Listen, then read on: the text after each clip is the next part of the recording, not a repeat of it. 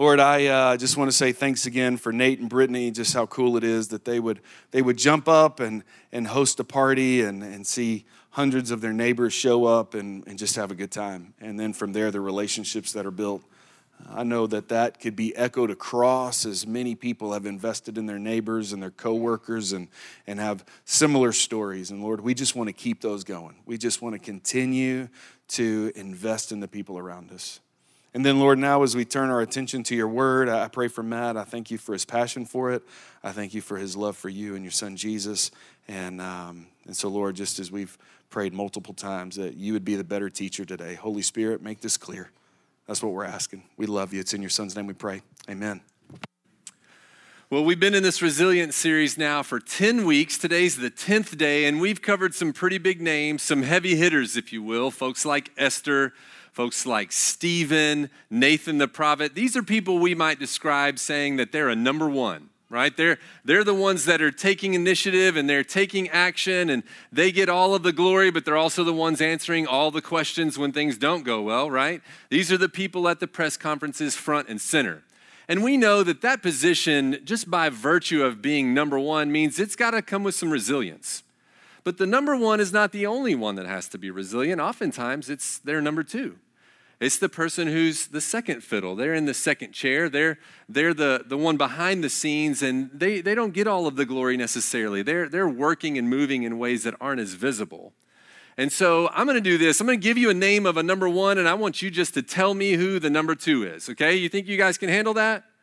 Okay, all right. So if I need to go get the candy bucket over there from elementary just to get us moving here, I'll do it. We can toss out some candy. All right, so number one here, Michael Jordan. Who is his number two? Yeah, we all know Scottie Pippen, right? If I say Batman, you would say Robin. If I say Mario, you would say Luigi. Okay, so we get it. Those are good, easy ones. I got a few harder ones for you. My generation, Will Smith as the Fresh Prince of Bel-Air. Yeah, some of you are like, oh, is it Carlton? Really? Yeah, I would go Carlton on that one, right? Okay, back to sports. Tom Brady, who's his number two? It's Gronk, right? It's definitely Gronk. Some of you might be saying, well, maybe Belichick was his number two. I don't know, but we'll leave that for another day. You got any history buffs in the room? Yeah, nobody raises their hand for that one, right? They're like, I don't want to be that guy. Well, how about Abraham Lincoln, famous number one? Who's his number two? Yeah, you might say Grant. I'm going to go with his vice president, whose name we don't know, is Hannibal Hamlin. Okay, so not all the times do we know who that number two is. How about Meriwether Lewis? We all know the last name. That would be Lewis and Clark. What's his first name? Anybody? Hey, way to go. Who was that? Good job. All right, that's good. Yeah, give him a round of applause. Meriwether Lewis and William Clark. I love it. He didn't raise his hand and he said he was a history buff, but he is. Let's take a look at the Bible. What about Moses? Aaron, yeah, his brother Aaron, right? How about Paul? He might have more than one, by the way. So who's Paul's number two? Timothy, maybe Barnabas, right? So we clearly see there's number ones, there's number twos. They take different characteristics. They got to have different things to be resilient. And I would offer you this. To be a resilient number two, I think you got to do at least these three things. First, you got to recognize greatness in whoever the number one is. Secondly, you've got to demonstrate loyalty to that number one. And finally, as a resilient number two, I think you'll see today, you're going to have to depend on truth and not your emotions. So if you've got your Bible with you this morning, go ahead and open it up to 1 Samuel chapter 18. We're going to talk about a resilient number two today. His name is Jonathan, and his number one is David, as in David and Goliath, David and Bathsheba, that David. His number two is a guy named Jonathan. Chapter 18, and we're going to read the first 4 verses. When David had finished speaking with Saul, Jonathan committed himself to David and loved him as much as he loved himself. Saul kept David with him from that day on and did not let him return to his father's house. Jonathan made a covenant with David because he loved him as much as himself. Then Jonathan removed the robe he was wearing and gave it to David along with his military tunic, his sword, his bow, and his belt. Now, I've already told you that Jonathan is a resilient number two, but I want to show you why I think he is. Okay, so we're going to back it up a little bit, give you some history here. Russell preached on Hannah last week and her resilient prayer. She wanted a son, and that son was born, and his name was Samuel. It's where we get the name for the book, 1 Samuel. Samuel's going to be a great number one. He's going to be a leader of the people. He's going to be faithful. But the people get tired of Samuel and say, we want a king to lead us. We want somebody who will fight our battles. We want somebody who will judge us. Give us a king, Samuel. And Samuel goes to God, and God says, don't worry, Samuel. They're not rejecting you. They're rejecting me. Give them a king. So Samuel anoints the king, and the first king's name is going to be King Saul. And Saul is going to start off, he looks like a king. The Bible tells us that he's a head taller than everybody else. He's going to have some early military success, so he acts like a king. And the Bible even describes Saul saying that the Spirit of God was with him. So this is going to be really great, isn't it? Israel's going to be fine. They've got an earthly king now. It's all going to be good, right? Well, unfortunately, no. We know how this story goes. Saul's going to fail, and he's going to have a lot of problems with this group of people called the Philistines, and there's going to be a really famous one named Goliath. What word goes with Goliath? David and Goliath, right? So that's where we are when we get to chapter 18. David has killed Goliath. And now we've got Saul, who's the king, and he's not really a great king. We've got David, who was anointed king a couple chapters earlier, but he's like king-elect, the future king. And then we've got Jonathan, who is Saul's son, who, even though we don't live in an ancient Eastern culture, we all know who's next in line to be the king. It's going to be the son, Jonathan. Let's see how this plays out, because I know if I'm Jonathan, I'm not going over to this shepherd boy that just killed the giant and pledging my love and my soul to this guy. Seems a little awkward, right? Like, I'm a warrior in my own right, by the way. If you want to read a really great chapter, back up to chapter 14. Before there was David and Goliath, there was Jonathan and the Philistines. The dude was a warrior. He killed 20 men in a half-acre field and scared off an entire garrison of 600 Philistines. This guy knows greatness. And the Bible tells us in that verse 1 that he loved David as much as he loved himself. Well, why do you think that might be? I've got two reasons why. When David was in the camp and he hears the giant Goliath, he hears him taunting Israel, and David says, who is this uncircumcised Philistine who defies the armies of the living God? I think Jonathan's ears kind of perk up like, wait a minute, who's that guy? Then he sees David go down into battle, and David doesn't go out there strutting his stuff. He's not got a sword. He's too small for the armor. David goes down there, and he looks that giant in the eye, and he says, you come at me with a sword and a spear. I come at you in the name of Yahweh, the Lord of hosts. David looks at Goliath and says, I'm not going to whoop you. My God is going to whoop you. What did we just sing? He's fighting our battles, right? That's David's faith. I think Jonathan loves David as himself because he sees his incredible faith. Jonathan's is described as a man of great faith when he takes on that garrison. His armor bearer and he, just two people, but he says, God's going to deliver us. I think Jonathan recognizes David's greatness because he lives out this same life himself. Pretty cool, right? So verse 3 tells us that they made a covenant, and I'm not going to unpack all of that for you, but it's a big deal. Think of a promise to the nth degree. It's legally binding. It's messy. There's this whole deal. It's a strange act, but it's a really important act, and it's really significant. It's looking at someone and saying, I'm with you. I will put my life on the line so much. That's how much I'm with you. And then look at verse 4. Jonathan removed the robe he was wearing and gave it to David along with his military tunic, his sword, his bow, and his belt. There's a lot of wrong ways to interpret this. I'm going to tell you what I think is really happening here, okay? Jonathan, remember, he's the king's son. His royal robe is his identity. It tells everyone around him, I am the king's son and I am the future king. So as he takes this off, he looks at David and he says, you're the future king. You're number one, and I'm going to get behind you. He's recognizing greatness, and he's aligning with it. It's pretty cool. Some language you could use to describe this. He's saying, you're my blood brother. You're my second self. My life is now your life. That's pretty cool. That's resiliency. That's what a number two does. It says, I'm not the one. You're the one. So, David's killed Goliath. And he's the new guy. He's popular. Everybody loves him. The ladies are singing songs about him. You know, they say Saul has killed his thousands, but David has killed his tens of thousands. Well, guess what that does to Saul? You think he's real happy about that? No, he's enraged. He tries to kill David. He's going to put David in his place. Saul is number one, and David better be number two or even further down the line than that. I don't need David causing problems for me.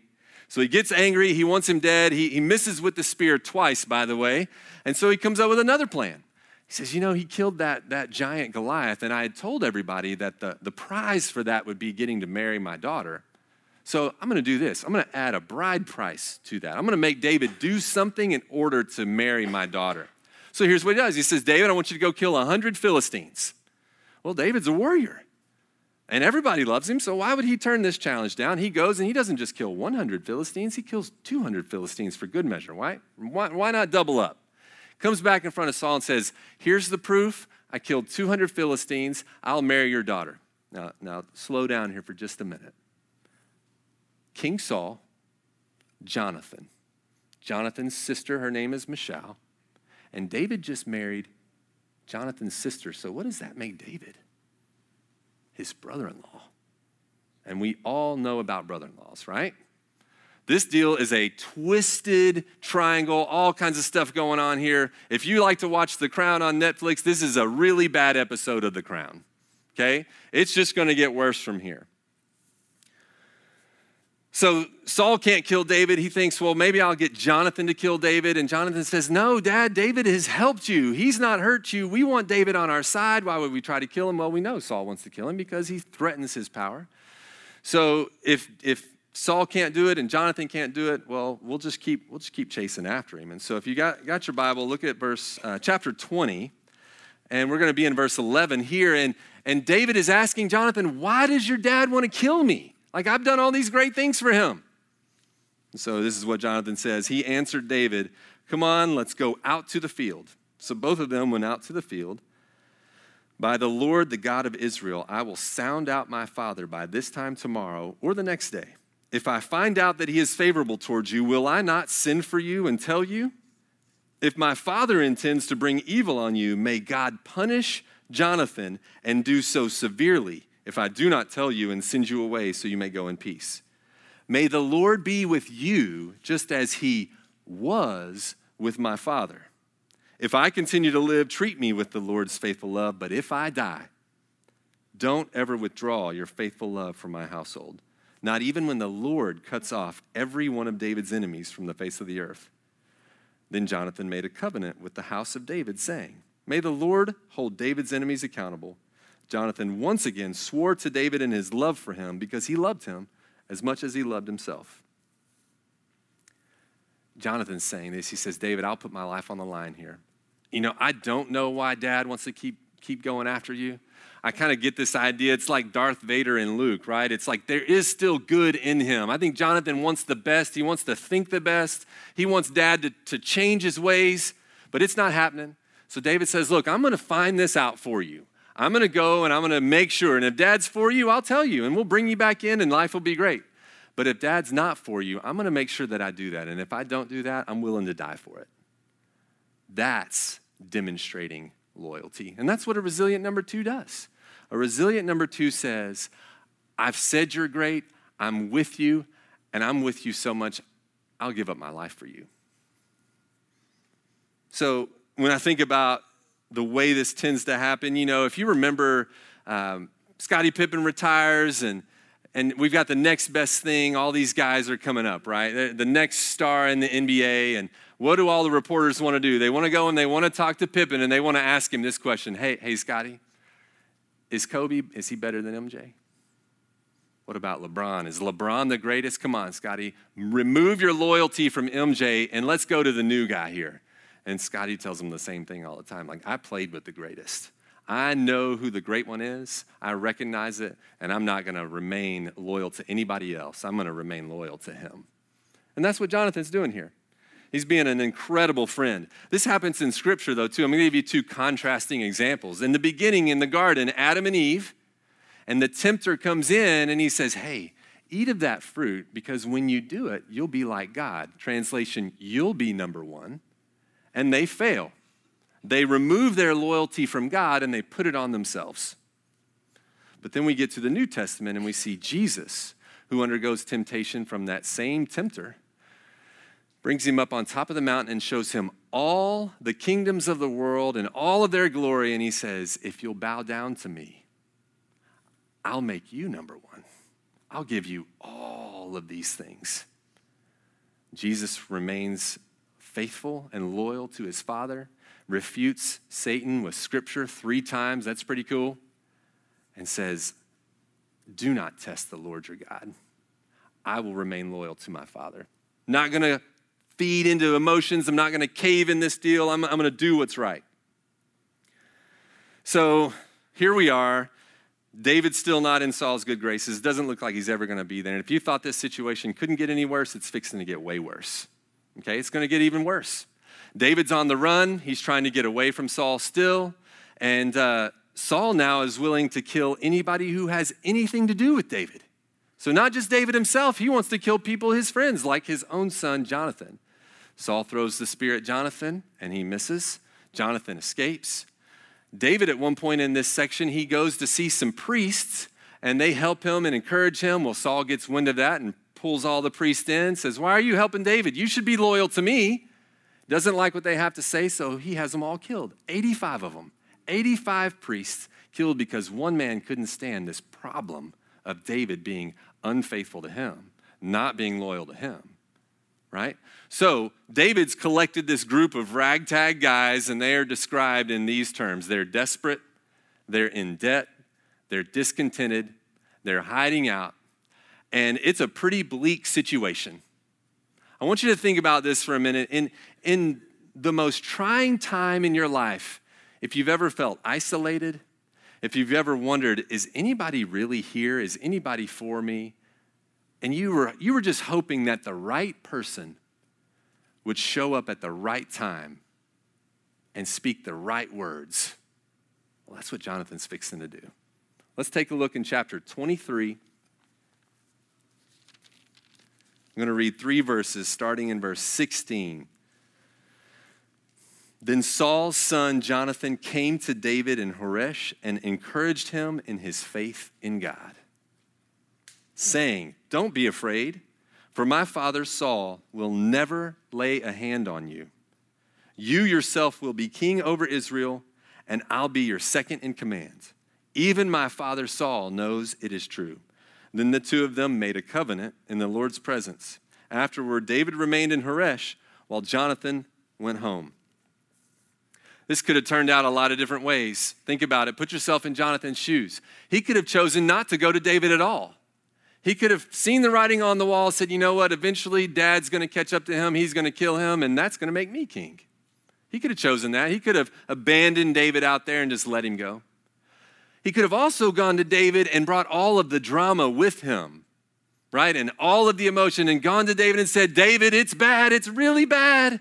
I know Dad tried to kill you. Well, guess what? He tried to kill me too. There's no hope anymore, David. I don't know what to do. Keep running, go far away, and let me pray for you, and I'm going to send you on your way. I got nothing else for you.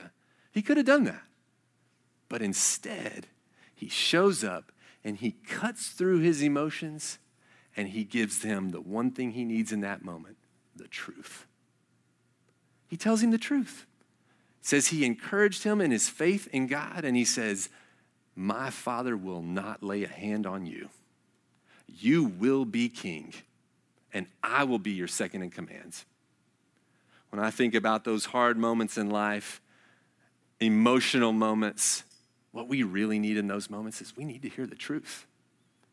If you're a parent in the room, you know that there's not a more emotional group of people on the planet than children, right? And the smaller they are, the more emotional they are typically. Well, not always, I guess. It changes as they get older too. So I want to share a story with you. I've got 4 of them at home. I've got 4 kids.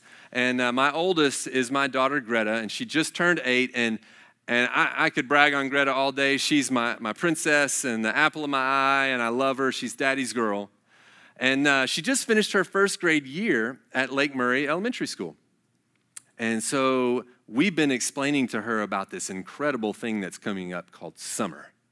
And summer's going to be great. It's going to be the best thing. You're going to have so much fun, and it's going to be awesome.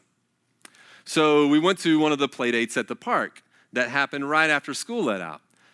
And Greta played hard, and she played so hard that she got some blisters in her hands that were pretty gnarly. Center of her palms, those monkey bars really did a number, okay? And so she's played for hours. We get in the van, and all of a sudden I hear it. I hear the crying, I hear the emotion, right? Because the pain didn't exist until you saw the injury, right? Isn't that how it works? Like you could have been doing everything, but the moment those blisters show up, it's like, oh no, my world is caving in.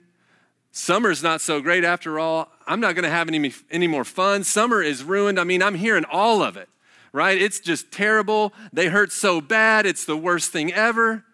We get home and we calm down a little bit and we know, okay, we got to do bath time and we got to brush teeth, and intermixed into all of that are more tears, and summer's been declared dead like 6 times at this point, right? It's gone and there's no hope there anymore. And so we get done with all that, and then we get to bedtime itself, and our final steps in the routine, we're gonna turn the lights off and we're gonna pray and we're gonna sing a song. So we do that, and there's still some of the sniffles there, right? And you know what I'm talking about? And I hear the same type of thing. This was really bad.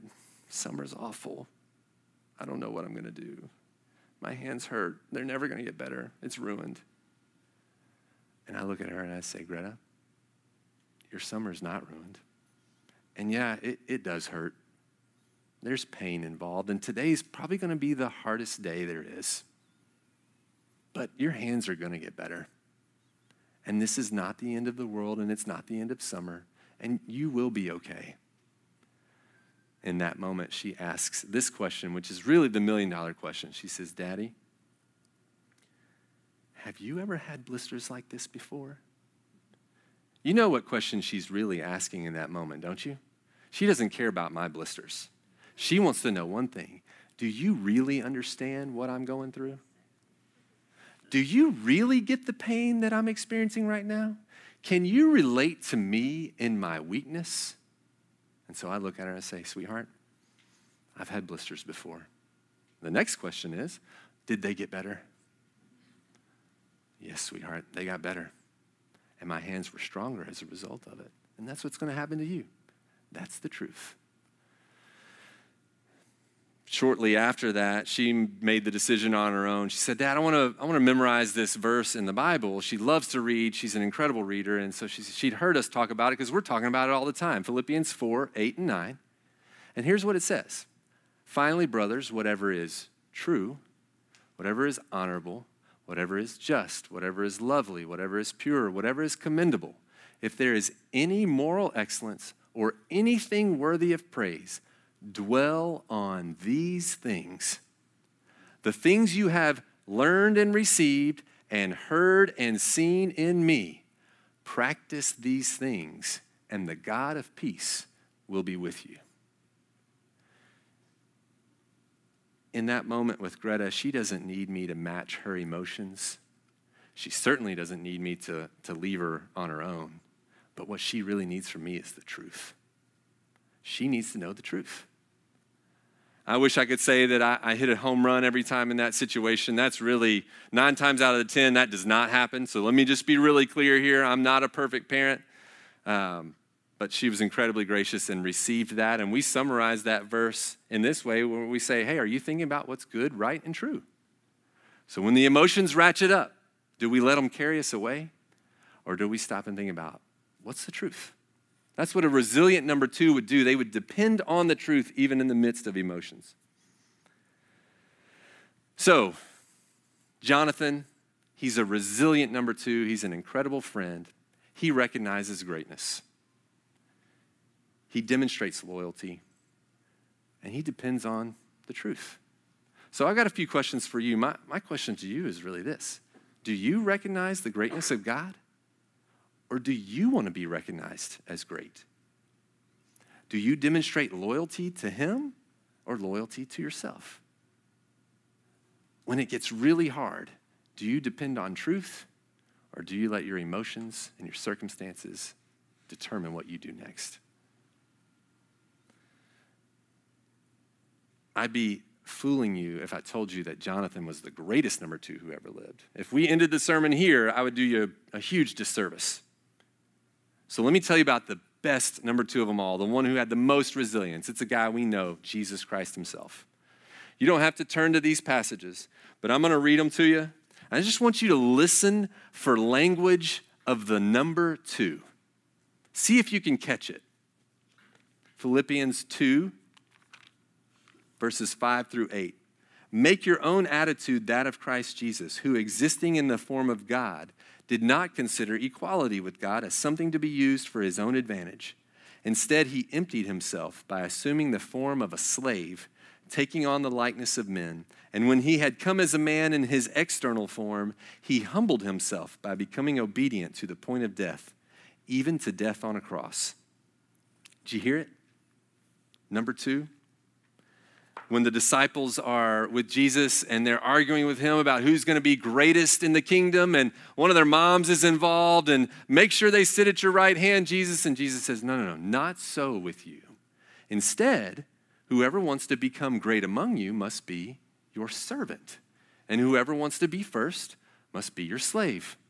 Just as the Son of Man did not come to be served, but to serve and to give his life as a ransom for many. John 6:38, for I have come down from heaven not to do my will, but the will of him who sent me. You remember when he's in the garden at Gethsemane? And he says these words, he says, my soul is swallowed up in sorrow to the point of death. You hear some emotion there? It's pretty bad, isn't it?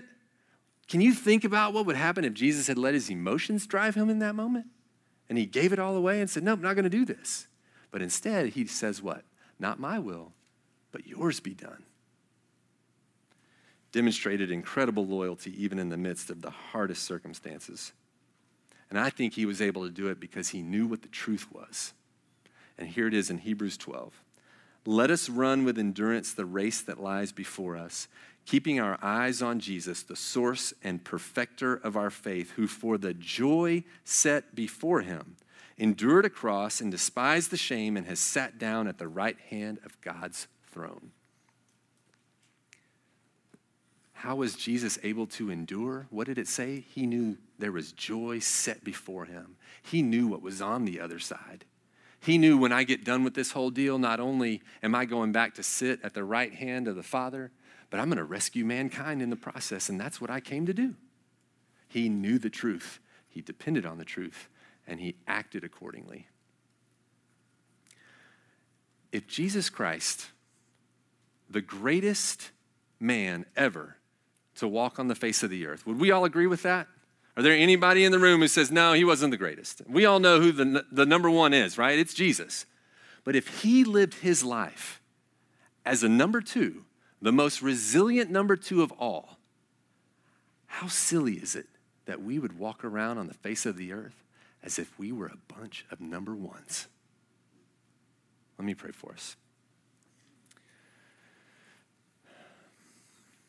Lord, I just confess that many times in my life I don't recognize your greatness. I want to recognize my own. And I also find my loyalties being challenged and swayed and moved away from you into myself. And even in the midst of trying circumstances full of emotion, I don't always run to the truth, Lord. I look to myself. And so wherever we are in the room, I pray that your Spirit would move in our hearts and we would listen to you, and we would ultimately look at you and say, God, you're number 1. Teach us how to be faithful number 2s, how to be resilient number 2s. We ask this in Jesus' name, amen.